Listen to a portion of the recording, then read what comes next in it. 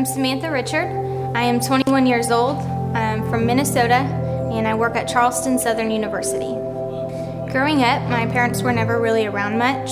My mom was either with friends or family. My dad was either working or at the bars. Being the oldest in my household, I was the one held responsible. I helped with my siblings' every needs, from bringing them home from school, helping with homework, doing dinner, bath time, putting them to bed. At the age of 11, my parents got divorced. From that moment on, my mom instilled in me that I needed to grow up as a strong, independent woman, that I didn't need a man, that I didn't really need anybody. Because of this, I grew up with placing my self-worth and my value in the hands of others. And in order to be a good daughter, I needed to do this, this, and this. And in order to be a good friend or a good sister, I had to do these specific things. I had this mentality that my works are what made me who I am, and if I messed up, then I was a mess up. After high school, I knew Bible college was where I needed to be. It was an opportunity for me to lay my life down, my ways, my works, my control. I didn't have the support from my family that I needed, so I really had to have faith and trust that God was going to be there for me financially, spiritually, emotionally, and physically, and I had to trust that that was going to be enough. As I began to do this and lay down my life and give Him the control, I began to notice a huge heart change in myself.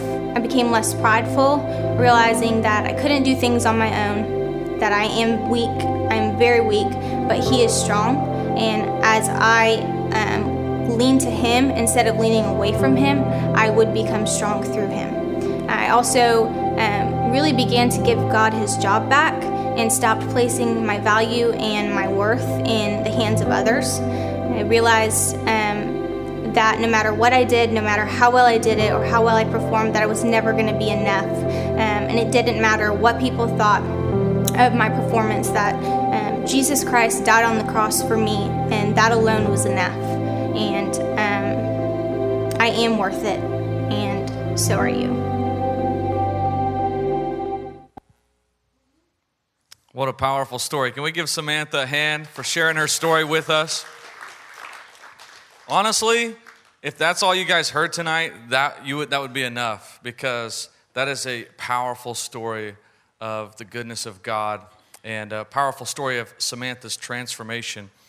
We've been doing this series called Your Story, and we've been talking about how, as the main character of your story, you experience a transformation. In fact, all great stories require a main character to experience a transformation. And Samantha's story is really powerful because it's really about worth and value. And I know that Samantha is definitely not alone, because as she's telling that story, I'm kind of replaying some things that had happened when I was growing up. And I'm just thinking about how different ways that I've put my value in other people's hands, and different times where I took my value out of God's hands, and I neglected to remember what God says about me, and I cared more about what other people said about me or what other people thought about me. Samantha discovered that her true worth is in God's hands and not other people. And think about the vocabulary that we use when we talk about relationships. It's very interesting. I was just thinking about this, thinking about the way that the verbiage that we use when we talk about people and how they relate to us. And we say that people pay attention to us. That word right there, pay, that insinuates value, doesn't it? Or we say that people spend time with us, or that they give us credit. Think about that vocabulary that we use. It's very interesting. And a lot of times we put too much credit in what other people say. We care too much about what the kind of attention they pay us, what time that they spend on us. And that is where we place our value if we're not careful. Isn't it amazing that sometimes we will neglect what God says about us in His Word? We will neglect what the King of Kings and the Lord of Lords says about us. He's the only one that really matters. But He's not visible to us. And we see other people all the time, and we care about what they think way too much simply because they're visible, simply because we're afraid of our status being harmed, or that we're not going to be accepted, we're not going to be loved enough. Many times, the value that we feel is deeply affected by the way that we grew up, the home that we grew up in, how we were treated. Sometimes our value gets skewed because of the school that we went to, or because of the friends that we had and how we were treated in school. If you were bullied in school, then that might affect the way that you look at yourself. It doesn't affect the way that God looks at you, but it might affect the way that you value yourself. And because that bully didn't value you or didn't feel like you were worth anything, sometimes we believe that stuff. And I think that's what the enemy wants us to do. He wants us to believe lies, because the enemy, Satan, is a deceiver. He is a liar. And so he will often pick out phrases and words that were spoken over us in our past, and he will try to remind us of those phrases. And so we have to remember that God's love for us is unconditional. Now, other people's love for us is probably conditional. It's based on our performance and what we've done for them lately, or how we've acted, how we've behaved. But God's love for us, this is really amazing if you think about it. God's love for us is unconditional. It is not based on our performance. In fact, there is nothing that you can do or nothing that you can't do to earn God's love more. We don't earn God's love. He just loves us because he is our Father. And he is not a father to be compared with earthly fathers. He is our heavenly Father. And some of you, maybe you grew up without an earthly father, or maybe you had one and he just didn't treat you very well. We have to be so careful not to project that onto God, because God is not that. He is our heavenly Father. He's a good Father. He loves us. Jesus said, if one of you earthly fathers, if your son asked for a piece of bread, would you give him a stone? He said, if he asked for a piece of fish to eat, would you give him a snake? He said, if you, being evil, would do that, do what is right and do what is good to your children, how much more will your heavenly Father give to those who ask him? So when we are his children, we ask him for things. And we're asking for his love. We're asking for his acceptance. We don't even have to ask for it, but he gives it to us anyway. But he gives it to us because it's his good pleasure, because he loves us deeply. Only God can complete you. I don't know if any of you have seen that old movie with Tom Cruise, Jerry Maguire, and there's like this famous couple of lines in that movie where he walks in with his girlfriend or wife, and they had broken up, and you know, he says, "You complete me." And it's like Renee Zellweger, and she's like crying, and it's this, you know, memorable scene. At least it's memorable to a lot of girls. But the fact is that the opposite sex really cannot complete us. A boyfriend or a girlfriend can't complete us. Even a spouse, like my wife can't complete me. She's incredible. She's amazing. And I'm grateful to be married to her. She's the love of my life. There's nobody that I love more than my wife, but she can't complete me. That's God's job. And so if we're looking for anything else to complete us, if we're looking for any other source of value, we are going to be hurt and disappointed, because it can only come from God. Only God can complete us. Our value can't be in other people's hands. So stop putting it in other people's hands. Stop. Don't give that responsibility to anybody else. They cannot value you like God can. We see that our real value, we see it only when it's in the hands of Jesus. So we have to take it out of other people's hands, and we have to give it to him. And someday we are going to get to see Jesus face to face. It's going to be incredible. You know what we're going to see? We're going to see the holes in his hands and his feet.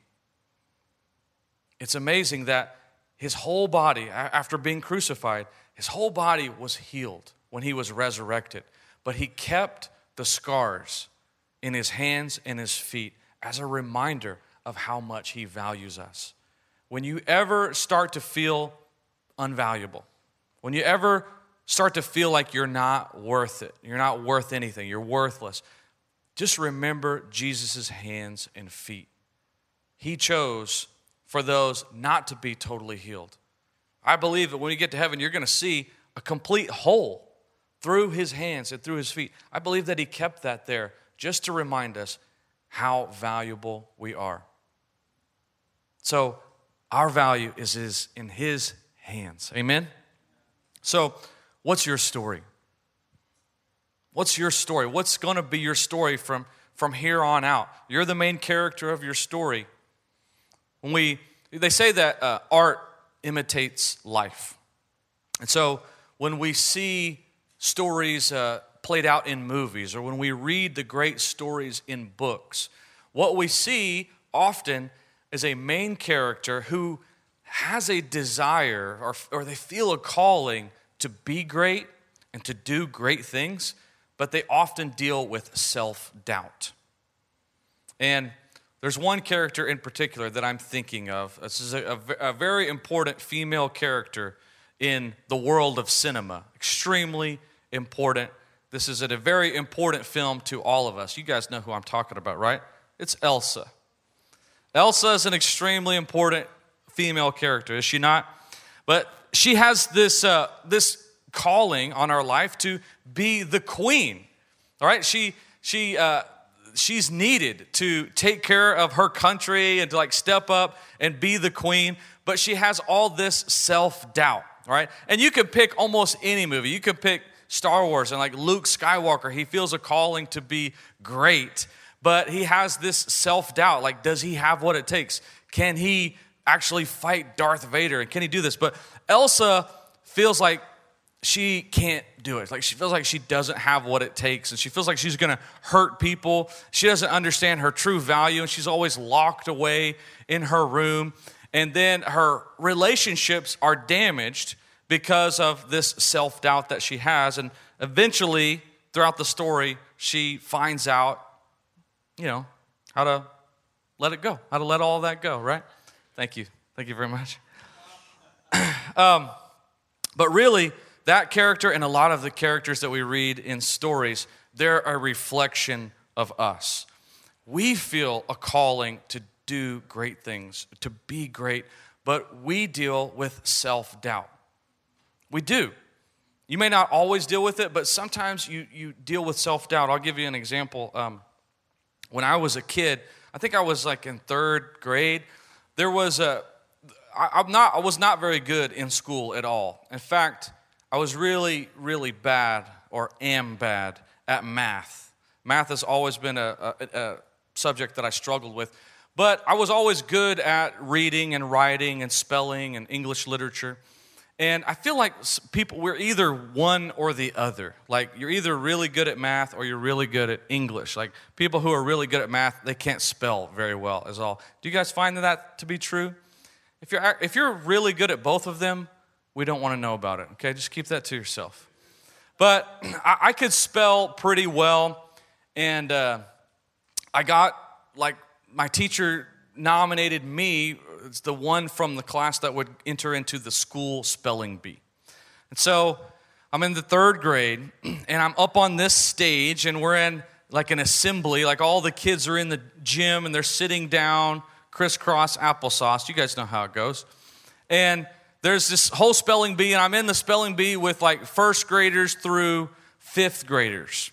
And the first graders, second graders, they're out really quick because they can't spell good. But I'm a third grader, and there's fifth graders that I'm going against. And I'm like, wow.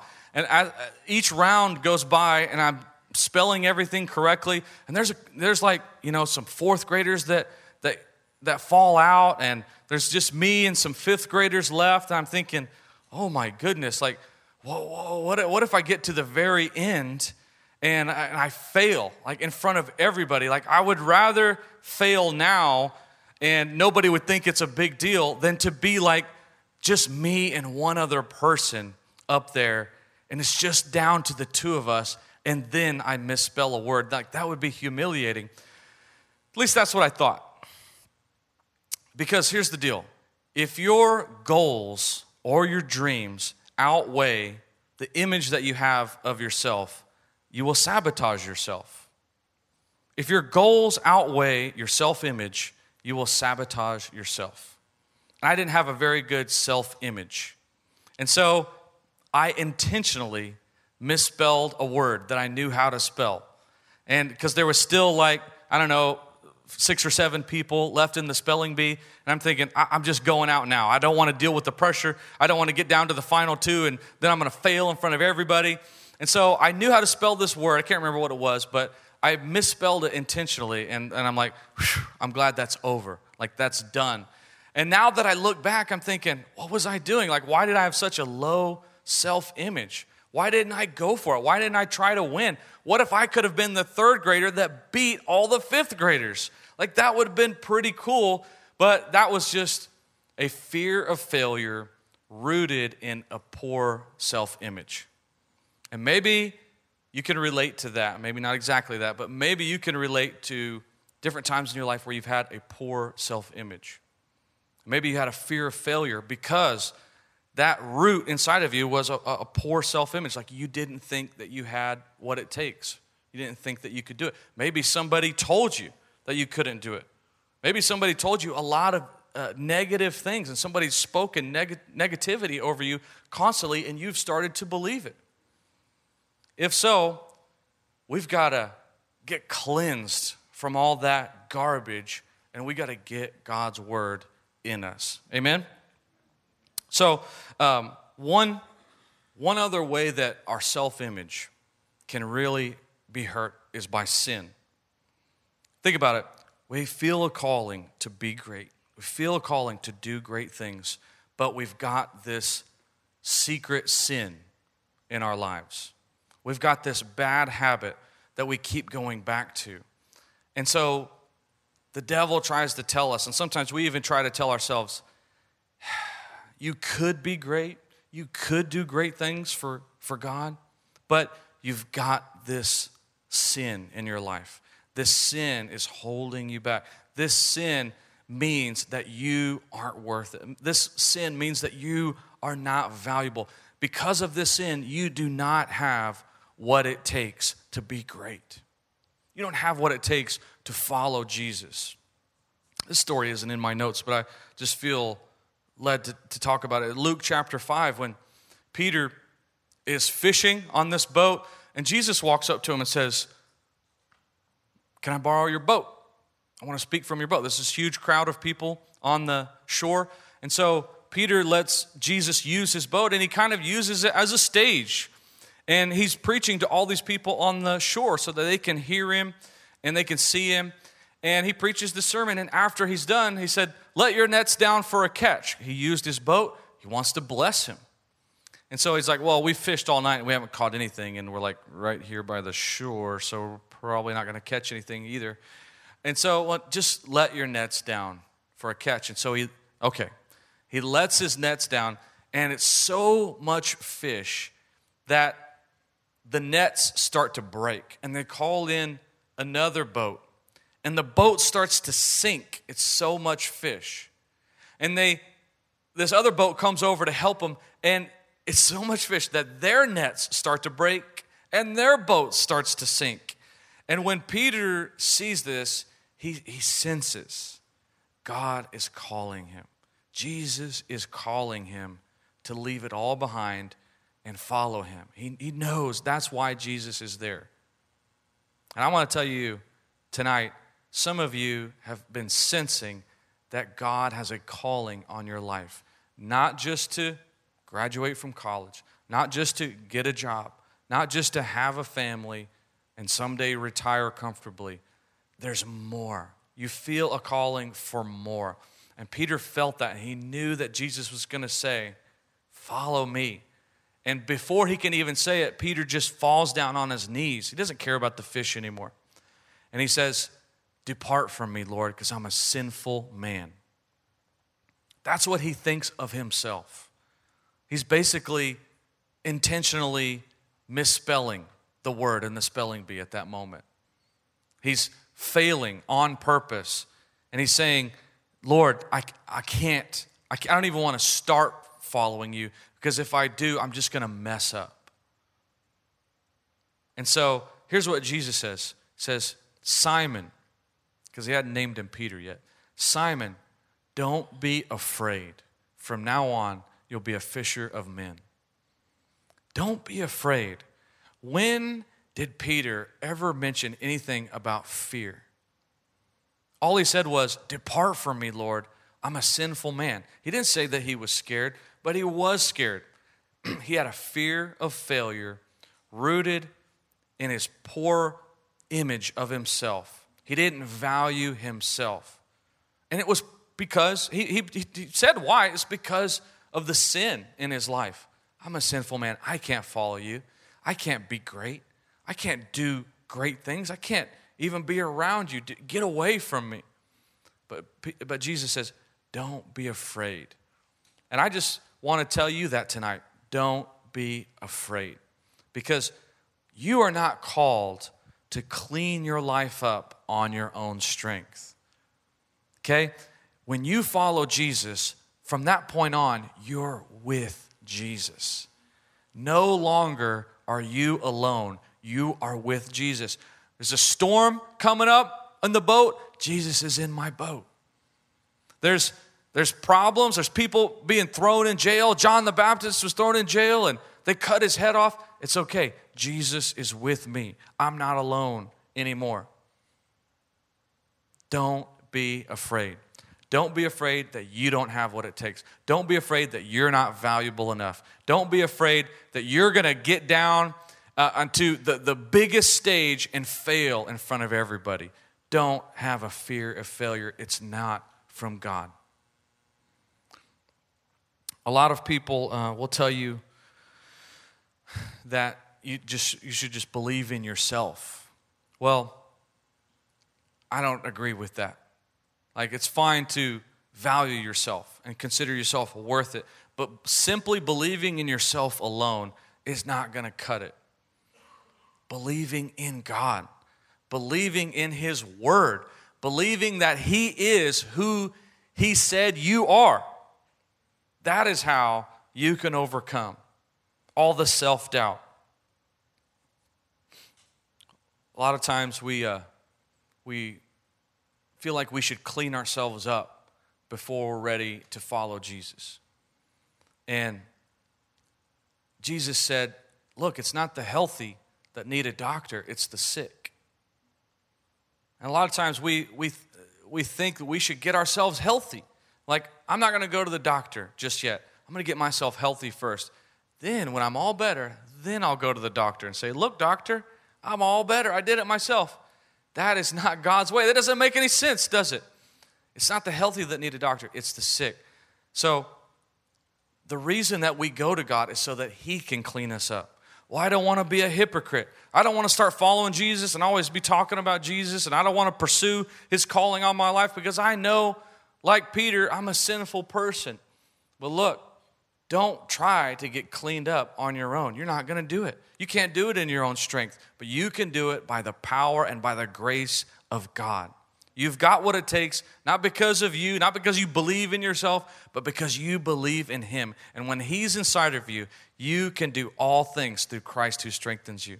When He's inside of you, you're more than a conqueror in Him. Amen? All right. Can you guys open up your phones real quick? I want you to go to YouVersion Bible app. I want you to go to Judges chapter 6. Judges chapter 6. I want to read through this as quick as I can, but I need you guys to read it along with me because it's kind of a lot of scripture, but I know you can handle it. Judges chapter 6. Put it in the ESV because that's what I'm going to read out of. Judges chapter 6, ESV. So there's this fantastic story, and it's the story of Gideon. And I'm just going to read through it. Just keep following along with me. It's not going to be on the screen. Just look at your phone if you have it. Judges 6, ESV, verse 1. The people of Israel did what was evil in the sight of the Lord, and the Lord gave them into the hand of Midian for 7 years. And the hand of Midian overpowered Israel, and because of Midian, the people of Israel made for themselves the dens that are in the mountains and the caves and the strongholds. For whenever the Israelites planted crops, the Midianites and the Amalekites and the people of the east would come up against them. They would encamp against them and devour the produce of the land as far as Gaza, and leave no sustenance in Israel, and no sheep or ox or donkey. Okay, look up for me for a second. This is Old Testament. And so there's a steep consequence for their sin. The Israelites, they did evil in the eyes of the Lord. They sinned. And so he puts them in the enemy's hands for 7 years, the Midianites. And they are just ravaged by the Midianites. They're always coming, stealing their animals. They're stealing their crops. And so they just retreat to the caves. They get up in the mountains and live in the rocks. I feel like this is a picture of where the enemy wants us to be. When we sin, the enemy wants us to crawl back into our cave. He wants us to feel that we're in danger. He wants us to feel like we can't step out and be who God has called us to be. He wants us to shrink back and withdraw. For they would come up with their livestock and their tents. I'm going to skip around just a little bit. Verse 7. Look at verse 7. When the people of Israel cried out to the Lord on account of the Midianites, the Lord sent a prophet to the people of Israel. And he said to them, "Thus says the Lord, the God of Israel, I led you up from Egypt, brought you out of the house of slavery, and I delivered you from the hand of the Egyptians and from the hand of all who oppressed you, and drove them out before you and gave you their land. And I said to you, I am the Lord your God. You shall not fear the gods of the Amorites, in whose land you dwell. But you have not obeyed my voice." So in other words, God is saying, I have called you to something greater, but you have not obeyed me. You've not followed me. You've not obeyed my voice. I brought you out of all of that junk, not so that you could go right back into slavery and bondage. I brought you out of that to rescue you so that you could be free. I brought you out of that so you could do what I've called you to do. And these guys just kind of went right back into it. And they let these other gods influence them. And they just shrunk back. So, verse 11, this is where the story starts to change. Now the angel of the Lord came and sat under the terebinth tree at Ophrah. I'm just going to call it Oprah because that sounds much funner to say. Which belonged to Joash the Abiezrite, while his son Gideon was beating out wheat in the winepress to hide it from the Midianites. And here's where it's cool. And the angel of the Lord appeared to him and said to him, "The Lord is with you, O mighty man of valor." God said to him, and Gideon said to him, "Please, my Lord, if the Lord is with us, then why has all this happened to us? And where are all his wonderful deeds that the fathers recounted to us, saying, did not the Lord bring us up from Egypt? But now the Lord has forsaken us and given us into the hand of Midian." And the Lord turned to him and said, "Go in this might of yours and save Israel from the hand of Midian. Do I not send you?" And he said to him, "Please, Lord, how can I save Israel? Behold, my clan is the weakest in Manasseh, and I am the least in my father's house." And the Lord said to him, "But I will be with you, and you shall strike the Midianites as one man." Here's the takeaway from this story. God shows up and he says, "Mighty man of valor." He says, "The Lord is with you." And Gideon's like looking around like, who is he talking to? He can't be talking to me. But see, God calls things that are not as though they were. God speaks over us that we're his champions even before we ever win anything. And you know why? It's because he's with us. When God is with you, You have that championship pedigree in you. When God is with you, you have what it takes to overcome sin, to overcome somebody's negative words spoken over you, overcome a feeling of low self-worth, of no value. You have the power to overcome all of that when the Lord is with you. And he says, you're a mighty woman of valor. You're a mighty man of valor. And you're like, I've never done anything. Why would you say that about me? Because I'm in you. I'm with you. You've got this. You can do all things through me because I'm going to strengthen you.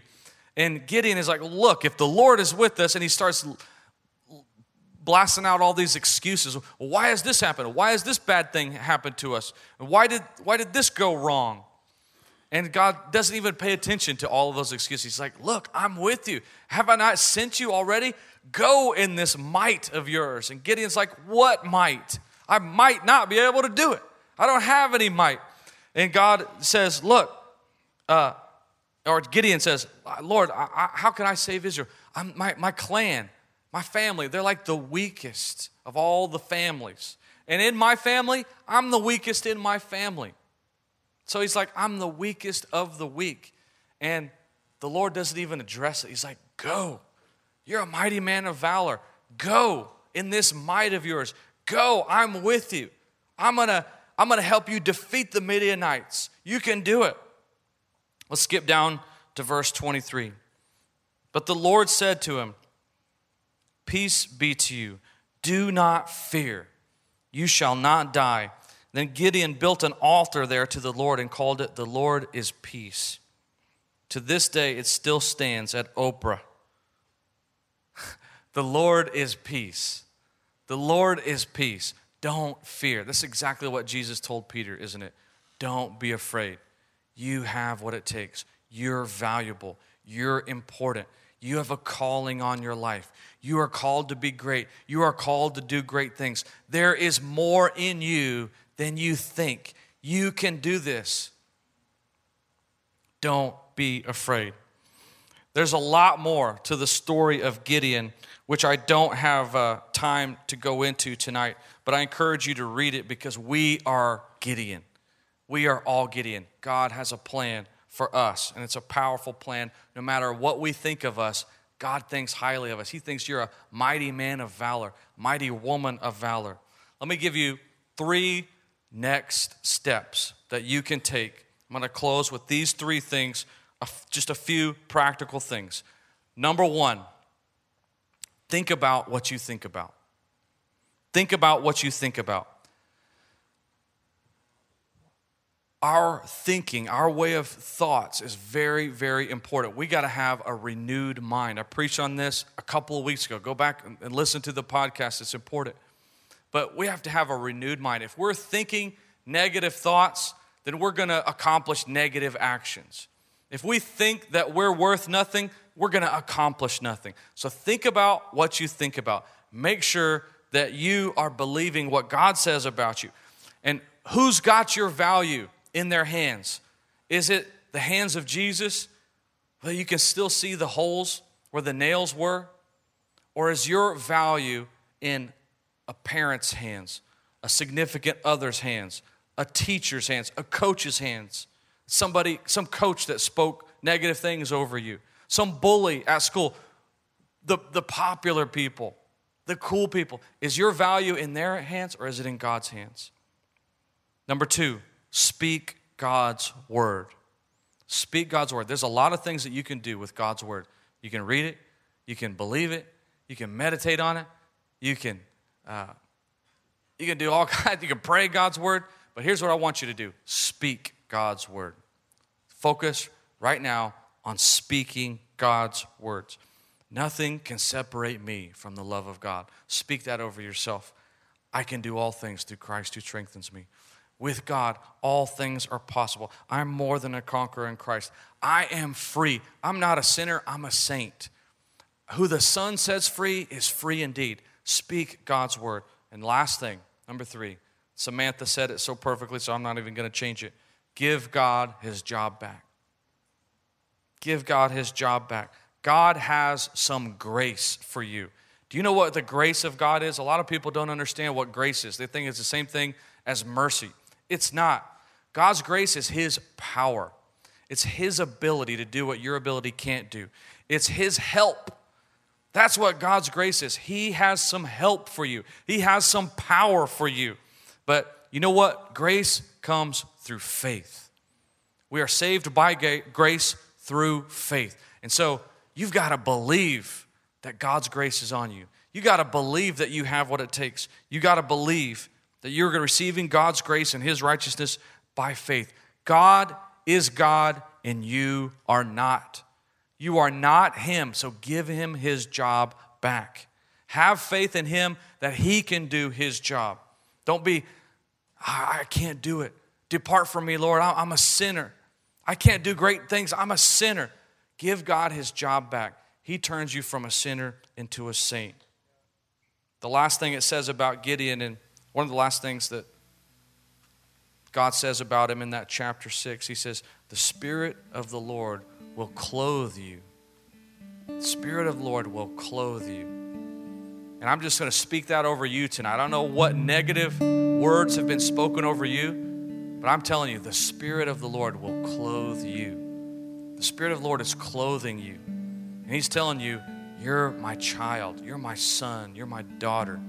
I love you. Nothing can separate you from my love. You have what it takes if you have me. You can do all things.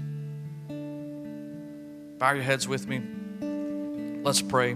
Lord, thank you for this message tonight. I don't know who this message is for, but God, I pray that it makes an impact on the person that's been struggling with their worth, the person that's been struggling with not feeling valuable. Lord, I pray that you would remind them tonight that you proved how much you value us by the holes that are in your hands and feet. And we take that value, we take that worth, and we take it out of other people's hands, and we give it back to you. We give you your job back, Lord. We know that you love us. We know that you accept us. We are so grateful that you are God and we are not. Lord, we repent of trying to clean ourselves up. That's your job, Lord. Clean us up. Make us brand new. We turn away from all that old junk. We turn towards you, God. Have your way in us.